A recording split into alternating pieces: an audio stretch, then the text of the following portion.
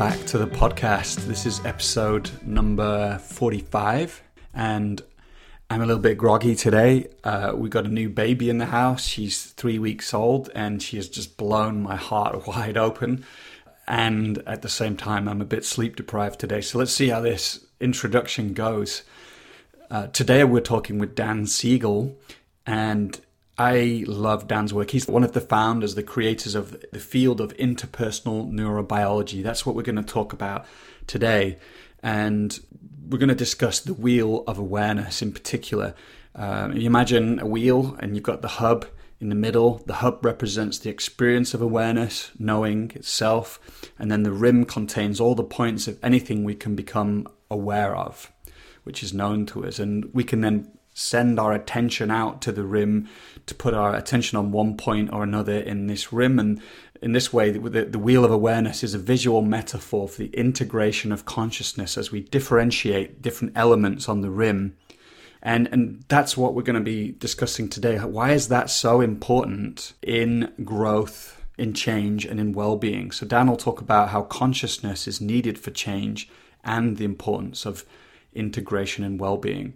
You know, he's going to say bold things in this interview that we've got our sense of identity wrong. And he articulates his expanded sense of self, drawing on quantum physics, comparing it with Newtonian physics to make his point. So you can go to his website, he mentions this, and you can find the Wheel of Awareness. He's going to be teaching on how you can use the Wheel of Awareness in coaching in the neuroscience of change. He's going to be leading 2 sessions on that. I'm really excited about that. So if you're still interested in joining that, the program's all about how do you apply the latest thinking and insights from neuroscience in your coaching. If you want to know more about that, you can head to coachesrising.com/neuroscience of change. And registration is open until 1st of October. Just a few more things about Dan. Prolific author. Check out his books, Mindsight, which is a great book, The New Science of Personal Transformation.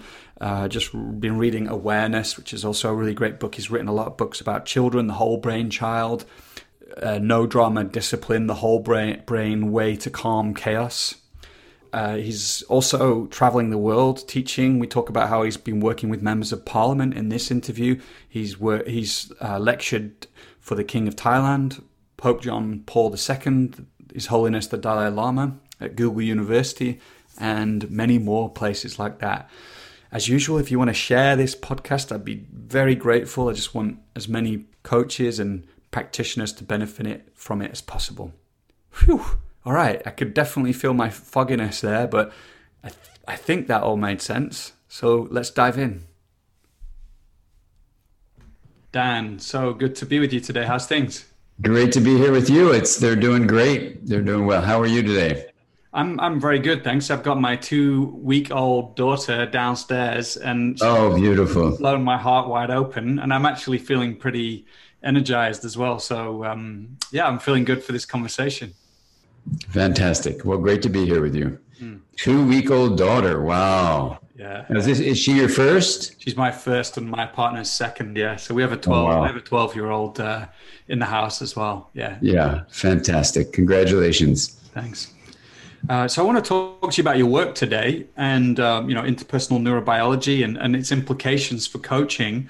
I'd love to just begin by maybe putting 2 questions together and seeing where you take that, which is, well, maybe you could introduce to people who don't know your work what interpersonal neurobiology is, but maybe you could put it in the context of why you think it's so important in these times. You know, for me, it just seems like we are right in the mix these days. We're going through huge shifts in the world, and I think these different fields like your own have important keys to helping us navigate these times. So,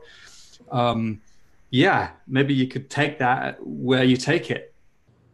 Absolutely. Well, Joel, thanks for the question.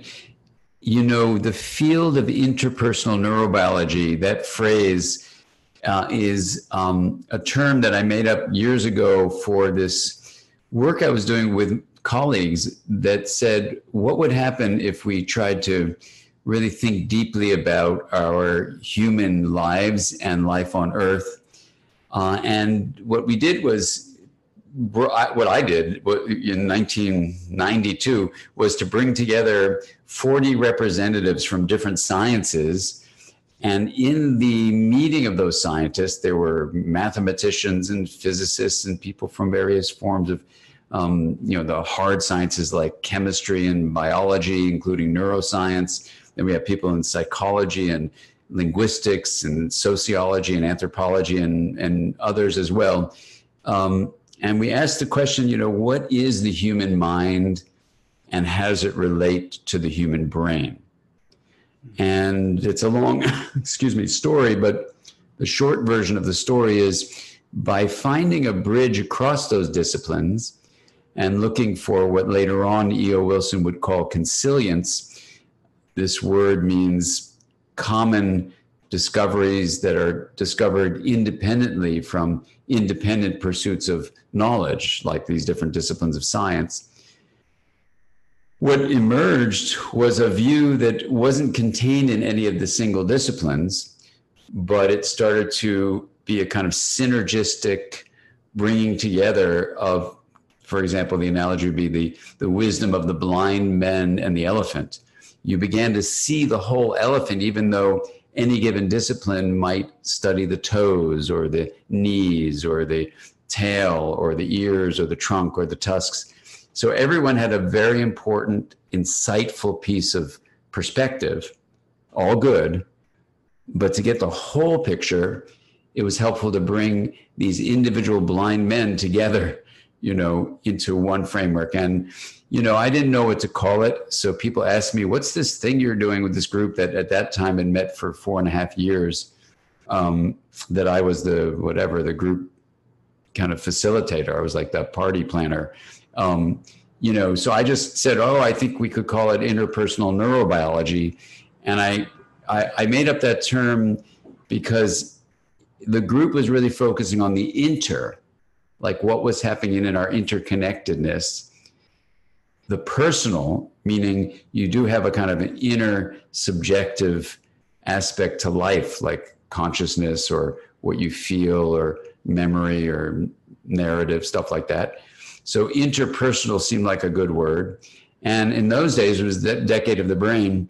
Everyone was interested in neuroscience. So and I'm a biologist by training, so I just called it neurobiology. So interpersonal neurobiology had a kind of nice cadence to it. So I named that there. And that was actually just before the field of social neuroscience was created as a division of neuroscience, which is a division of biology.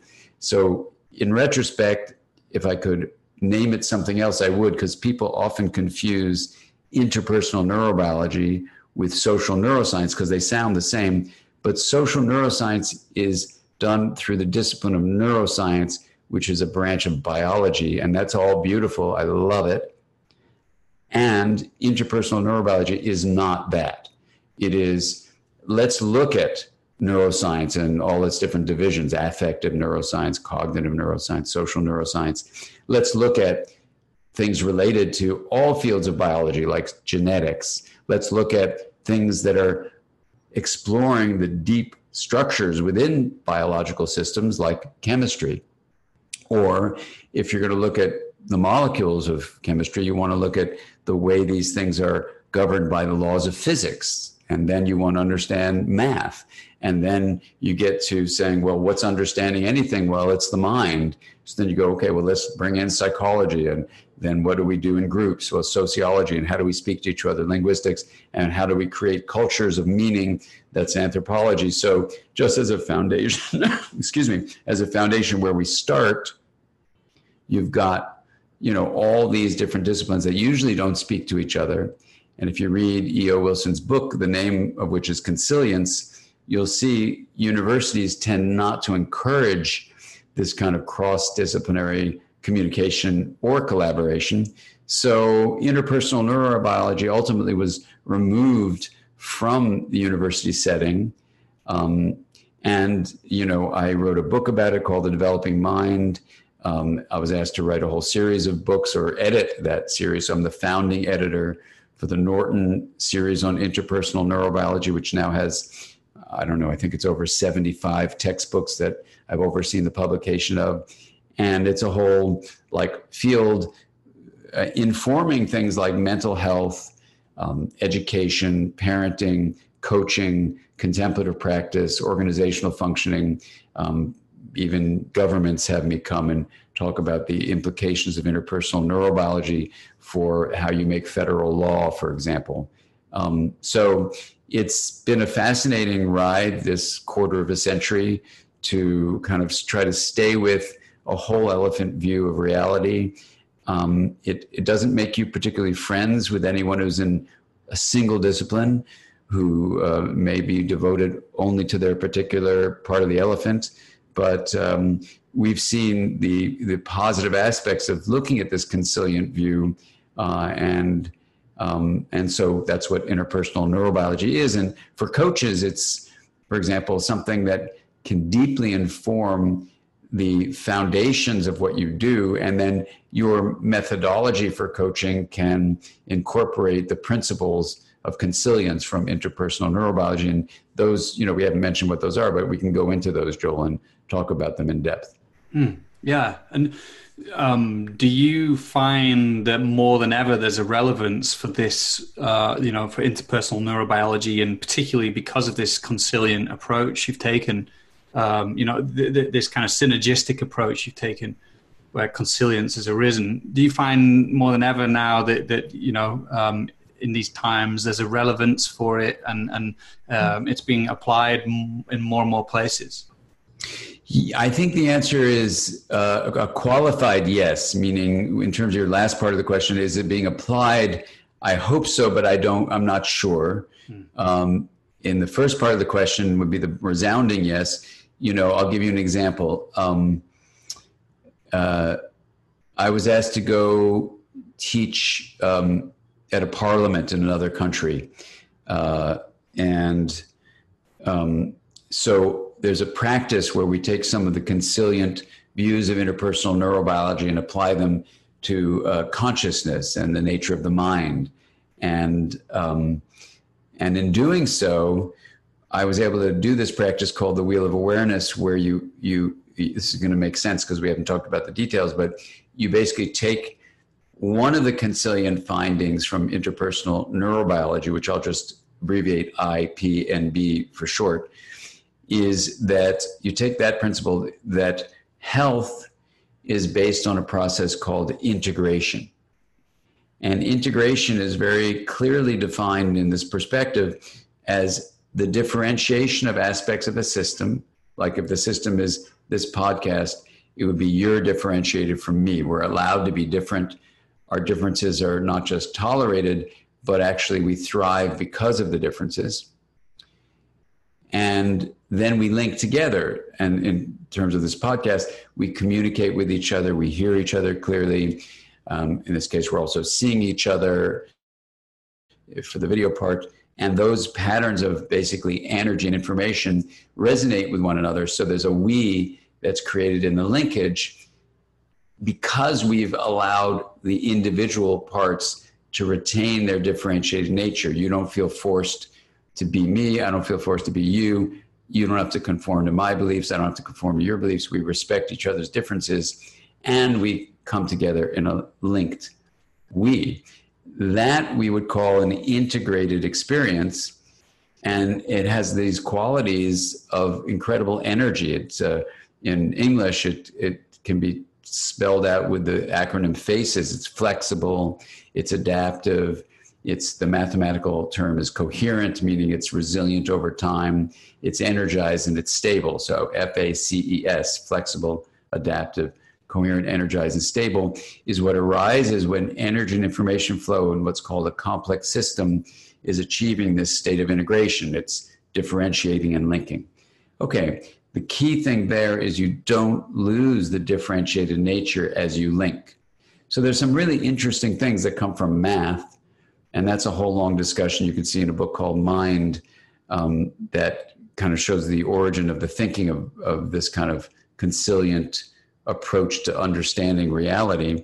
But that's the first Consilian finding. The second Consilian finding is when you study different approaches to change, like coaching, education, psychotherapy, parenting, things like that, each one of those four, for example, require that the people involved in the change experience are conscious.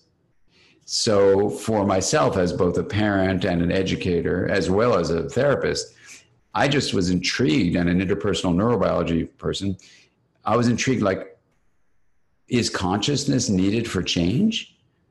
And it looks like that's true. So for intentional change, for growth in a positive direction, we need this thing called consciousness. So that was just an interesting observation across these different disciplines.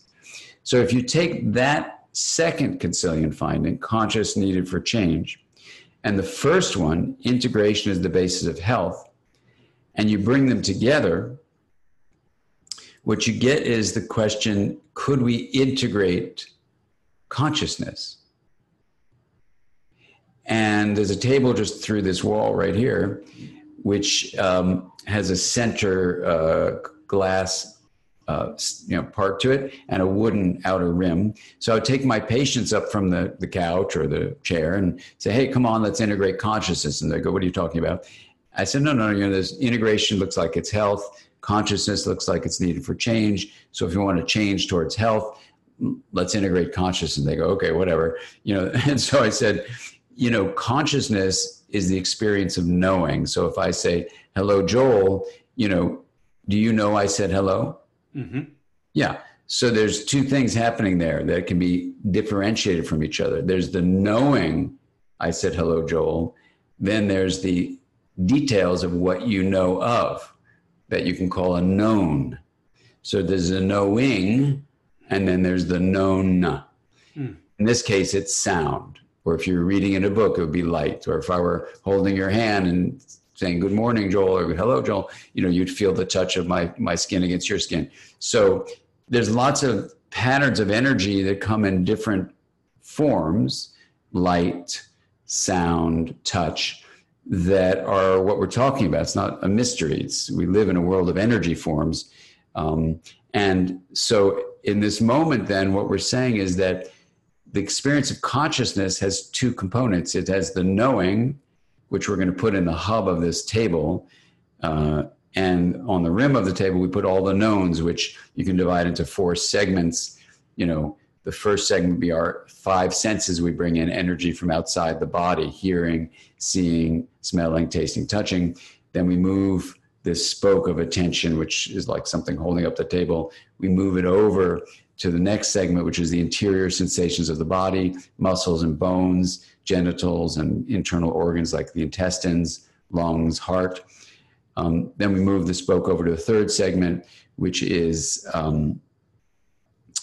this experience of mental life, like emotions, thoughts, and memories. Then we move the spoke over to the fourth segment, which is our relational connections. And in an advanced step, you even bend the spoke around or get rid of the spoke and just drop into no one wanted to call it the center of the table. So instead of a table of consciousness, we call it the wheel of awareness. And the center of the wheel is a hub. So you have the hub, the rim, and the spoke. And so here you would then take the hub and be the metaphoric place for knowing, the rim of the knowns, and the spoke is the focus of attention, which directs energy flow. Anyway, I started doing this with my patients. They started getting better. I started doing this with my students who are therapists. They started finding it useful. Their clients got better, started doing it in workshops, and people have this tremendous response. We put it up on our website. We've had lots and lots and lots of people stream it. We give it away for free. And then I did it in this parliament, and this is the lead up to the whole story. And they were having all sorts of trouble knowing how to work out some of the federal legislation they were trying to pass. Had everybody do the wheel of awareness. When they drop out of the rim and into the hub, we then have a kind of a transformation of identity in many ways. And as one of the parliamentarians who didn't want to speak publicly, who came to me privately and said, I need to tell you what happened. I said, what happened? And he goes, I didn't want to say this out loud because they think I was weak, but basically, I felt, and he says it very slowly with a lot of tears, I've never felt so much love and so much connection to everyone and everything when I was in that pure hub experience. And having done this with 10,000 people and recording it with all those people and doing a survey that extended further to 47,000 people now in person, it's been quite consistent. Everyone's unique, of course, but the consistent patterns where doing an integration of consciousness practice transforms people to go from a separate, isolated self to realizing the interconnected nature of life, to feel the reality that love is a kind of substance of the universe.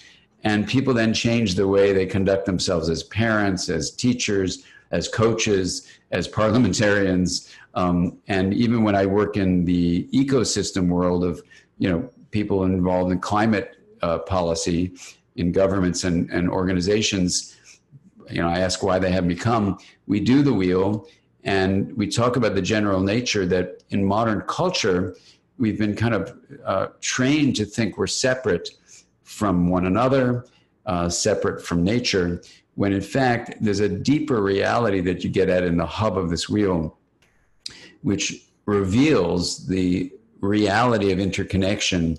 And I think that's the pathway we need to go for climate change issues, is not just scaring people, that has not worked, not just informing them, that hasn't worked, my colleagues in that field tell me, but transforming them by integrating identity. And so here you can see where integration for the individual is the basis of health, but even at the level of climate change issues, when the system of the ecological life on Earth is not differentiated and linked, you tend to go to either chaos or rigidity, which is a prediction from mathematics. And we can see it in an individual, we can see it in a couple, we can see it in a family, we can see it in a school, we can see it in an organization, we can see it in a nation. I think we can also apply this interpersonal neurobiology perspective to the whole planet. And you could say, well, what's not integrated? Well, human beings are too differentiated on Earth. We act as if we are not a part of the whole system. That excessive differentiation is blocking integration, and you see this ensuing destruction of species on Earth, the destruction of the planet, which is the chaos and the rigidity that arise when you're not integrated in that phases flow of harmony. So the answer to you, Joel, is I do think these principles allow us to see deeply into what health is, whether you're looking at the system of life on Earth or life in your skin encased body called you. We have this opportunity to apply these Consilian principles in a way that's very practical and based on science, and actually can be very effective at making change. Well, that was just an exceptionally exquisite kind of answer to the question. You took us right down that path to such a deep place for me. And I see that in the clients I work with and the coaching community at large, I think, who are working with leaders and people in the world, and how important that kind of transformation of identity that you're talking about, that people experience as they begin to, integrate these different aspects of the wheel, and then experience themselves as the hub. For me, I think is an exquisite way of naming that shift that is being required of us in these times, and so many implications, from how do we live in complexity? I think you just named that, So how is it that we can be with our clients in the moment, in the complexity of who they are, and how can we help them to be in the complexity of their lives, and how can we be together in the complexity of the world, So exactly. And I think it's like when I think about people who do meditation and stuff, I think sometimes the missing piece is maybe the linkaging of parts, in a way that's very connecting and human, not just maybe a disidentifying or bypassing away from just being human. But and that's what I like about what you're talking about. There's a transformation in identity, but it's also has this love within it, which is a love of what's here and linkaging the parts. So. Yeah, exactly. Well, that's so beautifully said, Joel. The opportunity I think that all of us have together, and I guess it's a deep hope that I have anyway for interpersonal neurobiology as a kind of, in a sense, it's a discipline neutral space of knowledge, because we say if you are a disciplined way of studying the nature of reality, you are welcome. Now that could be you're a musician, it could mean you're a poet, it could mean you study literature, history, you study political science, it could be, you're working in the contemplative traditions of meditation or spiritual work, or even the formal study of religion, right? Where it's done with the word study, meaning you want to have an objective way of, in a disciplined manner, exploring something. So I used to do deep collaborations with a beautiful Catholic priest named John O'Donohue. And John and I would teach together, and his work has absolutely informed interpersonal neurobiology. His body sadly died about a dozen years ago, almost now. And,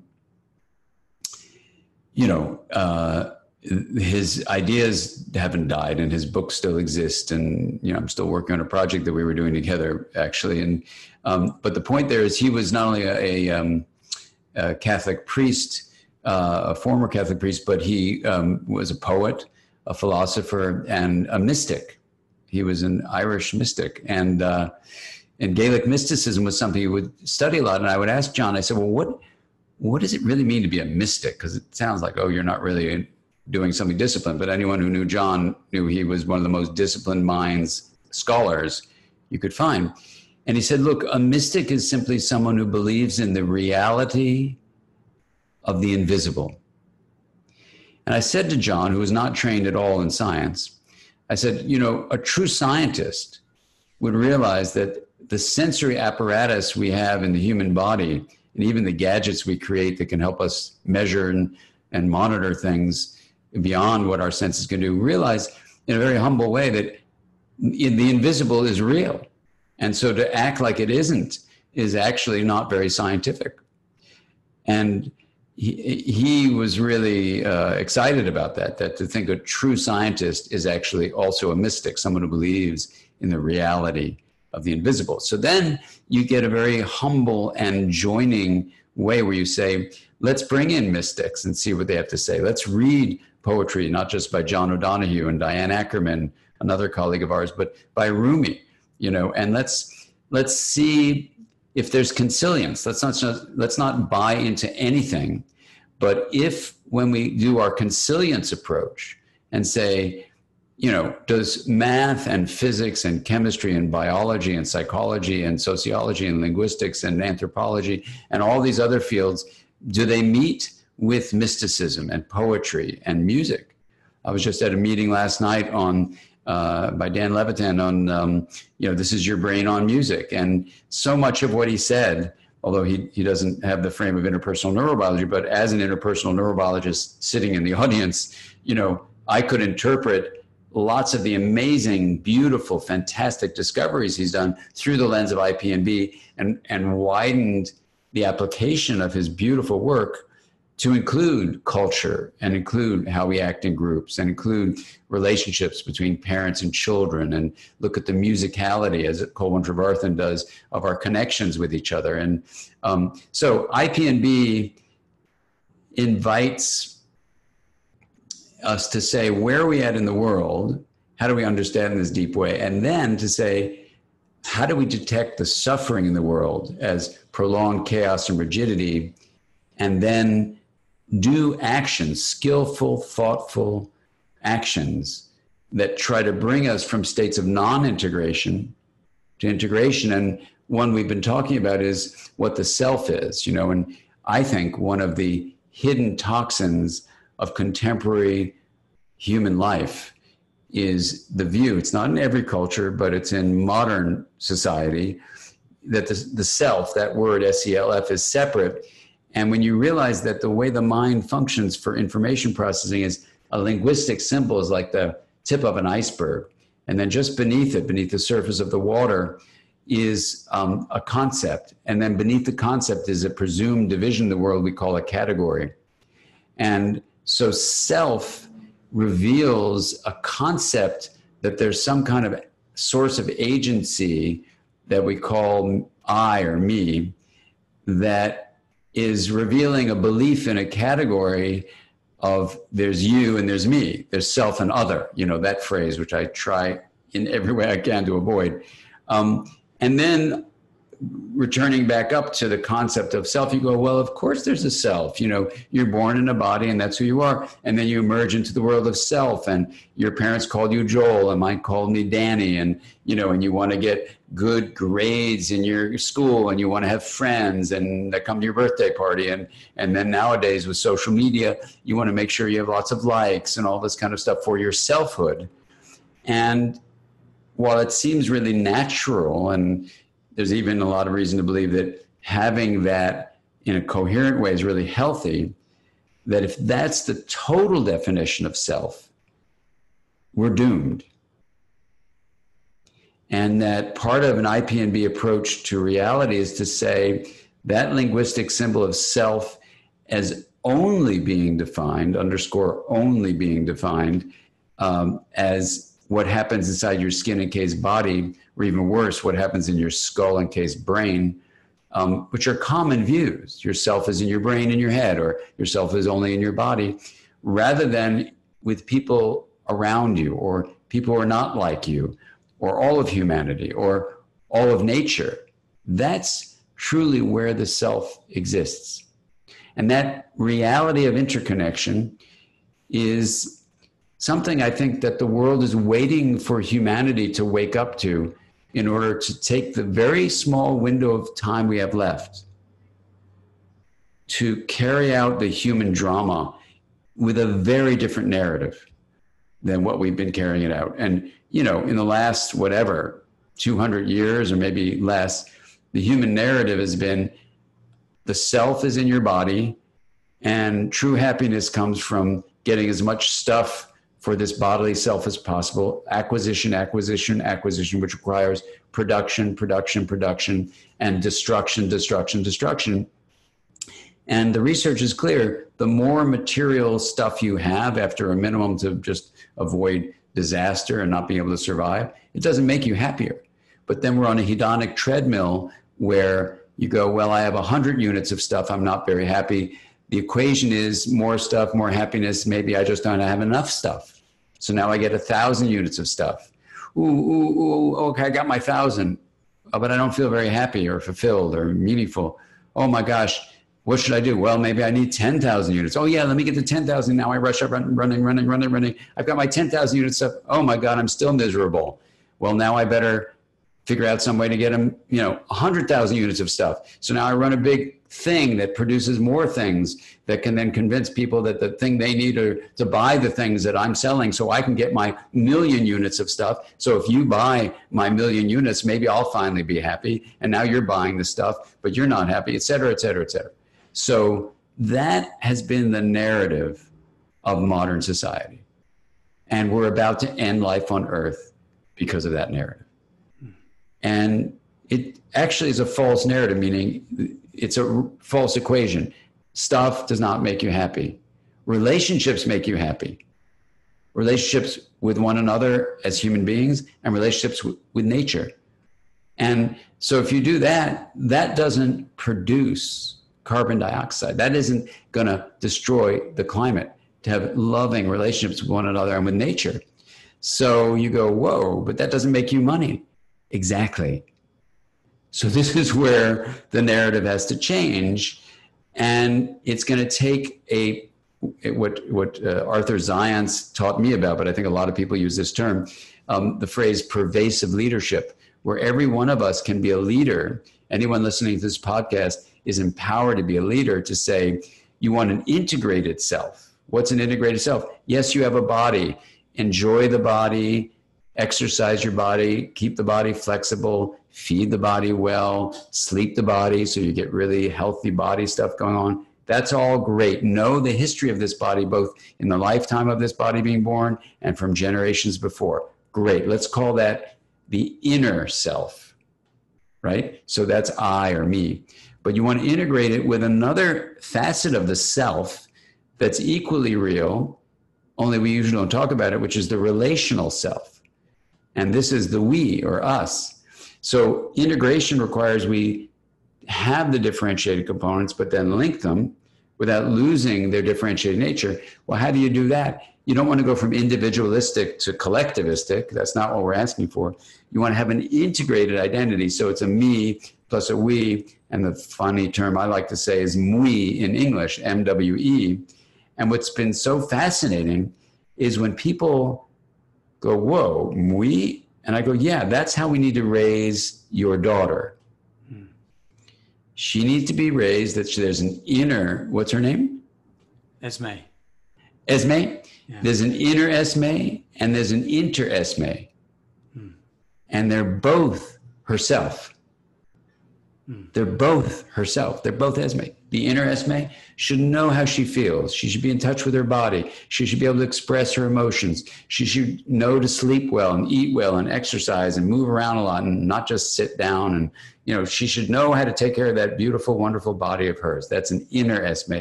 But there's also an inter Esme where she is her friends. She is her family. She is the people who are not like her, that she's confused by. She is a fundamental part of all of humanity. She is the tree in front of her. She's the river. She's the sky.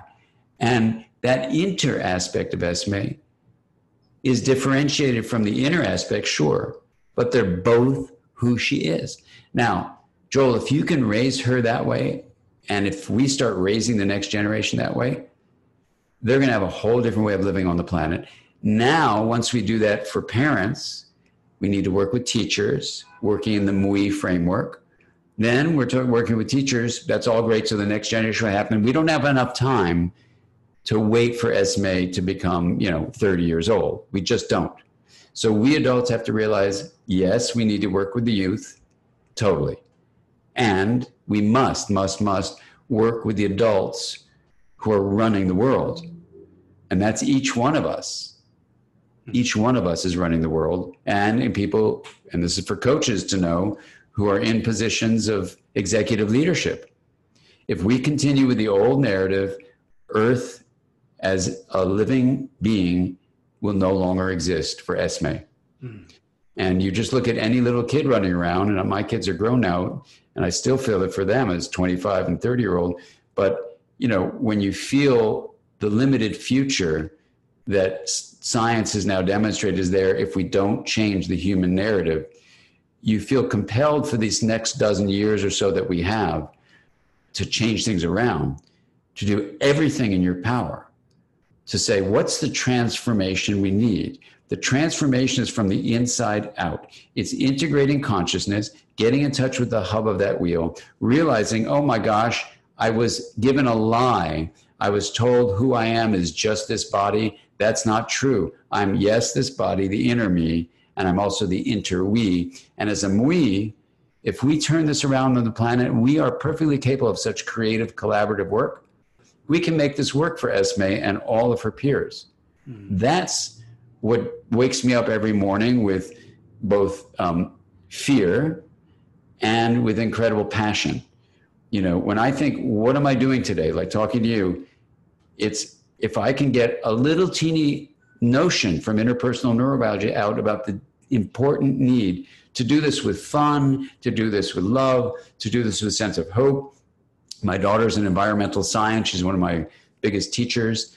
And she says, look, this is how you live a meaningful life. You look at what's the meaningful thing going on. Of course, it's going to be stressful because anything that's meaningful is at play is create stress, but you turn that into positive stress. You say, yes, this is important. Let's go for it. And she says, look, if it doesn't work, okay, it doesn't work. But when you do it, it could work. And at least you tried everything you can. That's the message for humanity. And so I see applications of this in everything going on in the world. I want to ask you, well, first of all, like I'm in touch with the we that's here right now, and how that's informing me. But the quality of that, the sense of aliveness and energy that I feel in connection with you, the passion and expanded sense of possibility. And I want to ask you about, how do you work with people to help create this shift in identity that you're talking about? You've mentioned the wheel of awareness, and I just want to kind of add a footnote to that question, which is it almost feels like we're being invited into different modes of perception in a way, and modes of awareness, like no longer relying purely on a kind of abstracted separate kind of sense of self with an abstracting mind, that kind of separates itself from things, but there's a kind of coming back in and feeling the direct perception and contact with our environment, with our relationships. So I wonder if you could just tell us, how do you help people make this shift? Like if we can make this last part of the podcast kind of practical for the coaches listening too. Yeah, well, it's a great question, Joel. I guess, first of all, just to acknowledge, I feel the same thing with the we connection between you and me right here. And I hope people listening, will feel the energy of that, and also the, I don't know how to say this exactly, but it's kind of like, if these interpersonal neurobiology consilient views do invite a shift in perception, like you're saying, to enter a different mode of being aware, this is kind of weird to say this, but it's not like it's a fancy thing. That is, it's a really important thing, but it's available to everyone. This isn't just some kind of, weird, intellectualization or, elitist thing of transforming consciousness. No, this is actually, at least in my experience with doing this with so many people over these years, it's almost like it's almost like freeing the human mind from a kind of trap or prison that human culture has inadvertently placed on the human mind itself. And what's that prison? It has to do with the four-letter word self. Seeing the self, who you are, your identity, as only in your skin encased body is, in its limited view, of course you have a body, but when you only look at the self as in the body, it is false. It is, you could call that a lie, or even worse, it's a toxic lie. It's a fatal lie. And it's killing individuals, making them depressed, anxious, sometimes suicidal. When people get liberated from the lie, and it can happen pretty rapidly, that liberation, and this is why, the wheel of awareness is just so, I'm kind of struck every time you can get someone who's never meditated before in their life, never been to therapy, never thought about these things. They do a 25-minute practice like the wheel, like that parliamentarian or other people, many people, say, oh my God, what just happened? I realize who I am is not just this body. In fact, who I am is, the people around me. Who I am is the tree there. Who I am is that bird there. Who I am is the clouds. And I'm also who I am, my identity, people that existed before, and life that existed before this body was conceived. And actually, I can feel my identity as being people who will live 200 years from now. So I can get involved, let's say, in cleaning up the planet in a way that may take 200 years ultimately to transform. We need to work in the next dozen years really hard, but I'm going to put my life into it because my life is not just this body's existence. So like that example, could you guide us into that now? I mean, is it like, as you mentioned, people 200 years from now, that evokes a response inside my body. There's a feel of it, I start to feel it in my awareness, it's inside of me, my, not my awareness, but, my experience. And so, well, anyway, I'm poorly attempting to explain, but perhaps you Yeah. can say Well, how could we experience them being part of us? right. So, first of all, I invite everyone to go to the website, and for free, just go to drdansiegel.com, drdansiegel.com, go to resources, go do the wheel, and see it for yourself. So it isn't just Joel and Dan, telling you something. You experience it for yourself. That's the first thing. What I would say, Joel, that's so interesting is this. E.O. Wilson, in a book called The Meaning of Human Existence, says that humanity has a problem. One of its problems is that the sensory input it has relies on vision and hearing, and that gives us the illusion of separation. So biologically, we're vulnerable to misinterpreting our identity as separate. That's E.O. Wilson speaking. Number two, when you look at the study of physics, E.O. Wilson's a biologist, now we're going to go to physics, we now know that it's established that there are two realms of one reality we're in. And I've asked now literally 3,000 therapists and 3,000 techies, and 1% of both group were aware of this. So 99% of educated professionals did not know what I'm about to say. And yet this thing I'm about to say to you is the answer to your question. How do we actually move to feeling connected to people 200 years from now, to feeling connected to the trees and the creek and the waters and the sky? So here's what I'm going to say to you. And the wheel lets you do it as a practice, but here's the conceptual framework that for some people, I just say this and they go, whoa, I got that. That was a meditation, but I'm just going to say it as a scientific communication. Just like if you go swimming in the water, sometimes you do the breaststroke and you're underwater, sometimes you're above the water in the air realm, sometimes you're in the water realm. We have two realms when you swim, air realm, water realm. Different properties exist in the air that exist in the water.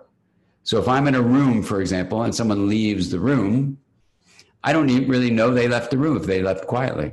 The air doesn't have the quality where it shakes my skin and I know it. But if I'm in a bathtub, like in a hot tub, and I'm just meditating, whatever, and someone gets out of the bathtub, I feel them leaving the bathtub because water connects us. We know we're deeply interconnected in the water, much more than the air. Okay, that's just the analogy. Here's the reality of physics that tells us that there are two realms. And this is very condensed, and you'll see this in a book, Aware, that goes through it in 100 pages pretty much, but I'll just say it in a couple sentences. We know for 350 years that there are certain properties of large objects. Large objects are called macro for large states, and they're states of energy, basically, that when condensed is called matter. Anyway, these macro states have properties that Isaac Newton figured out, and they act like nouns that are entities that are separated from each other, and they interact. Entities that are nouns that are separated from each other that interact is the macro state world that Newton described. So the physics 350 years ago that he determined, which is still accurate, is called Newtonian physics because it's the classical thing used in physics. The synonym is classical physics. So classical, Newtonian, macro state, all are describing the same thing. Things are like nouns, noun-like entities that are separate from one another and that interact. Like your body is there, my body is here. It's a noun-like thing called a body. I've got a body, you've got a body, we're separate. Okay, we can communicate with each other, that's the interaction, but fundamentally we're separate, fine. 100 years ago, more or less now, another branch of physics started looking at small things like photons or electrons, smaller than the macro states, so they're called micro for small states of energy. Now, the way you describe a state of energy is a unit or quanta. And this is going to sound weird, but a unit of energy, a quanta of energy, is a probability field, which we're not going to get into that now. Read Aware and you'll see a way it's very relevant for our lives. But these microstates have a whole different set of mathematical equations that determine that realm of microstates, how things interact. And this microstate world, there are no entities. There are no noun-like entities. Things are verb-like events. and these events massively interconnected. So what we're saying is you have two realms that have been established by science. A month before Aware came out last year, you'll see on the cover story of Scientific American, it says, when does the Newtonian realm meet the quantum realm? These realms are real.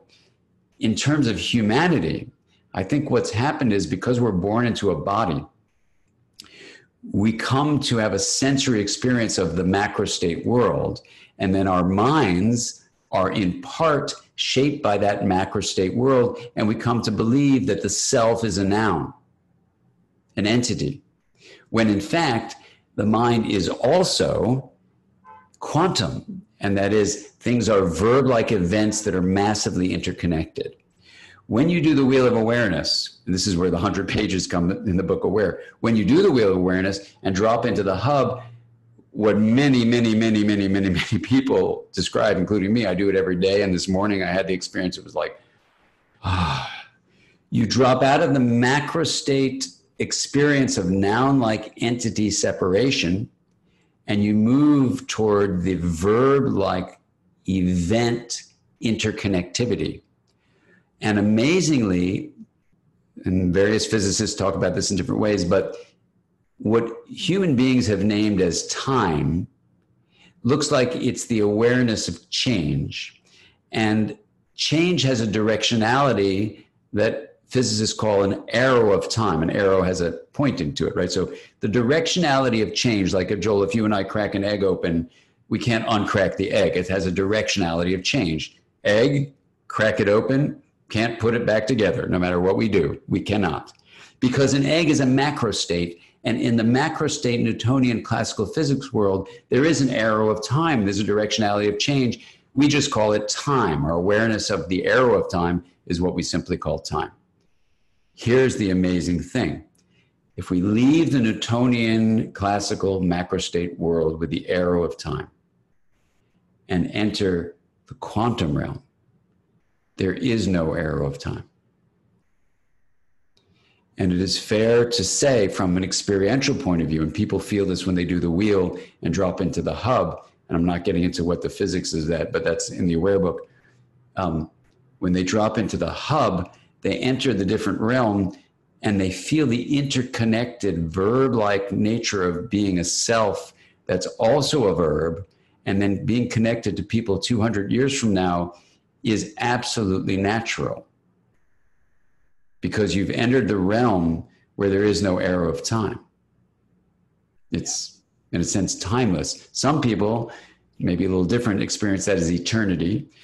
But in any event, when you drop there, you realize interconnection and means across both what we call space and what we call time, the space-time block, so that you start feeling that you are an interconnected part of the whole block across space and across time.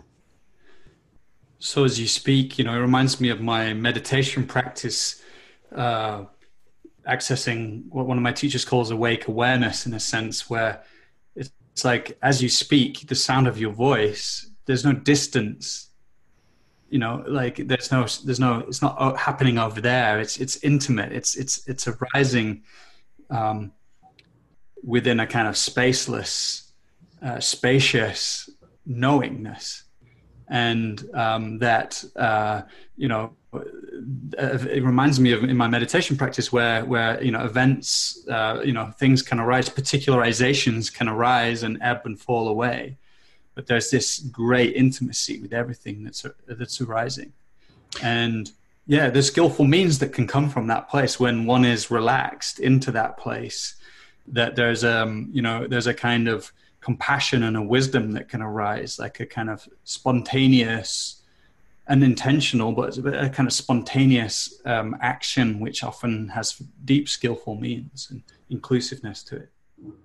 Absolutely. Well, in that last 100 pages that I keep on referring to in Aware, it takes us from the subjective experience of awake awareness, like you're talking about, this hub, into what the science of that might be.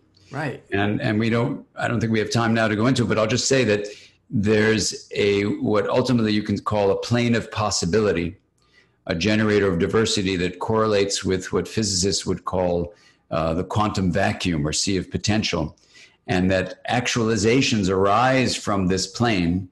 And after doing this with the 10,000 people before I did all the rest in the survey, it looks like there's reports from the wheel that the hub is a metaphor for the plane of possibility as an equivalent of the quantum vacuum. And what that means is the generator of diversity, that all things arise from there. And the pattern that emerged from doing it with all these people systematically in the same way, and then recording the results, is that three things seem to arise together: awareness, interconnection, and love.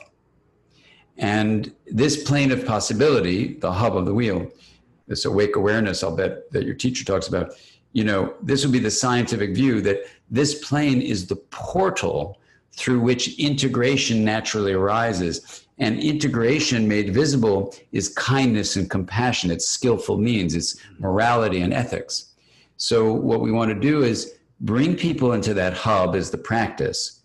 The mechanism, I think, is the plane of possibility. And the reason it's skillful means and wisdom that arise from there is because integration is the natural drive of living beings. We get all sorts of things that block that you'll see discussed in the Aware book, but we want to release those blockages by dropping into the hub, dropping into the plane of possibility. And then, in a way, it's letting wisdom happen. It's letting skillful means happen. It's letting kindness and compassion happen. And that's what's been so energizing about this systematic study of the wheel, was that you don't have to teach integration.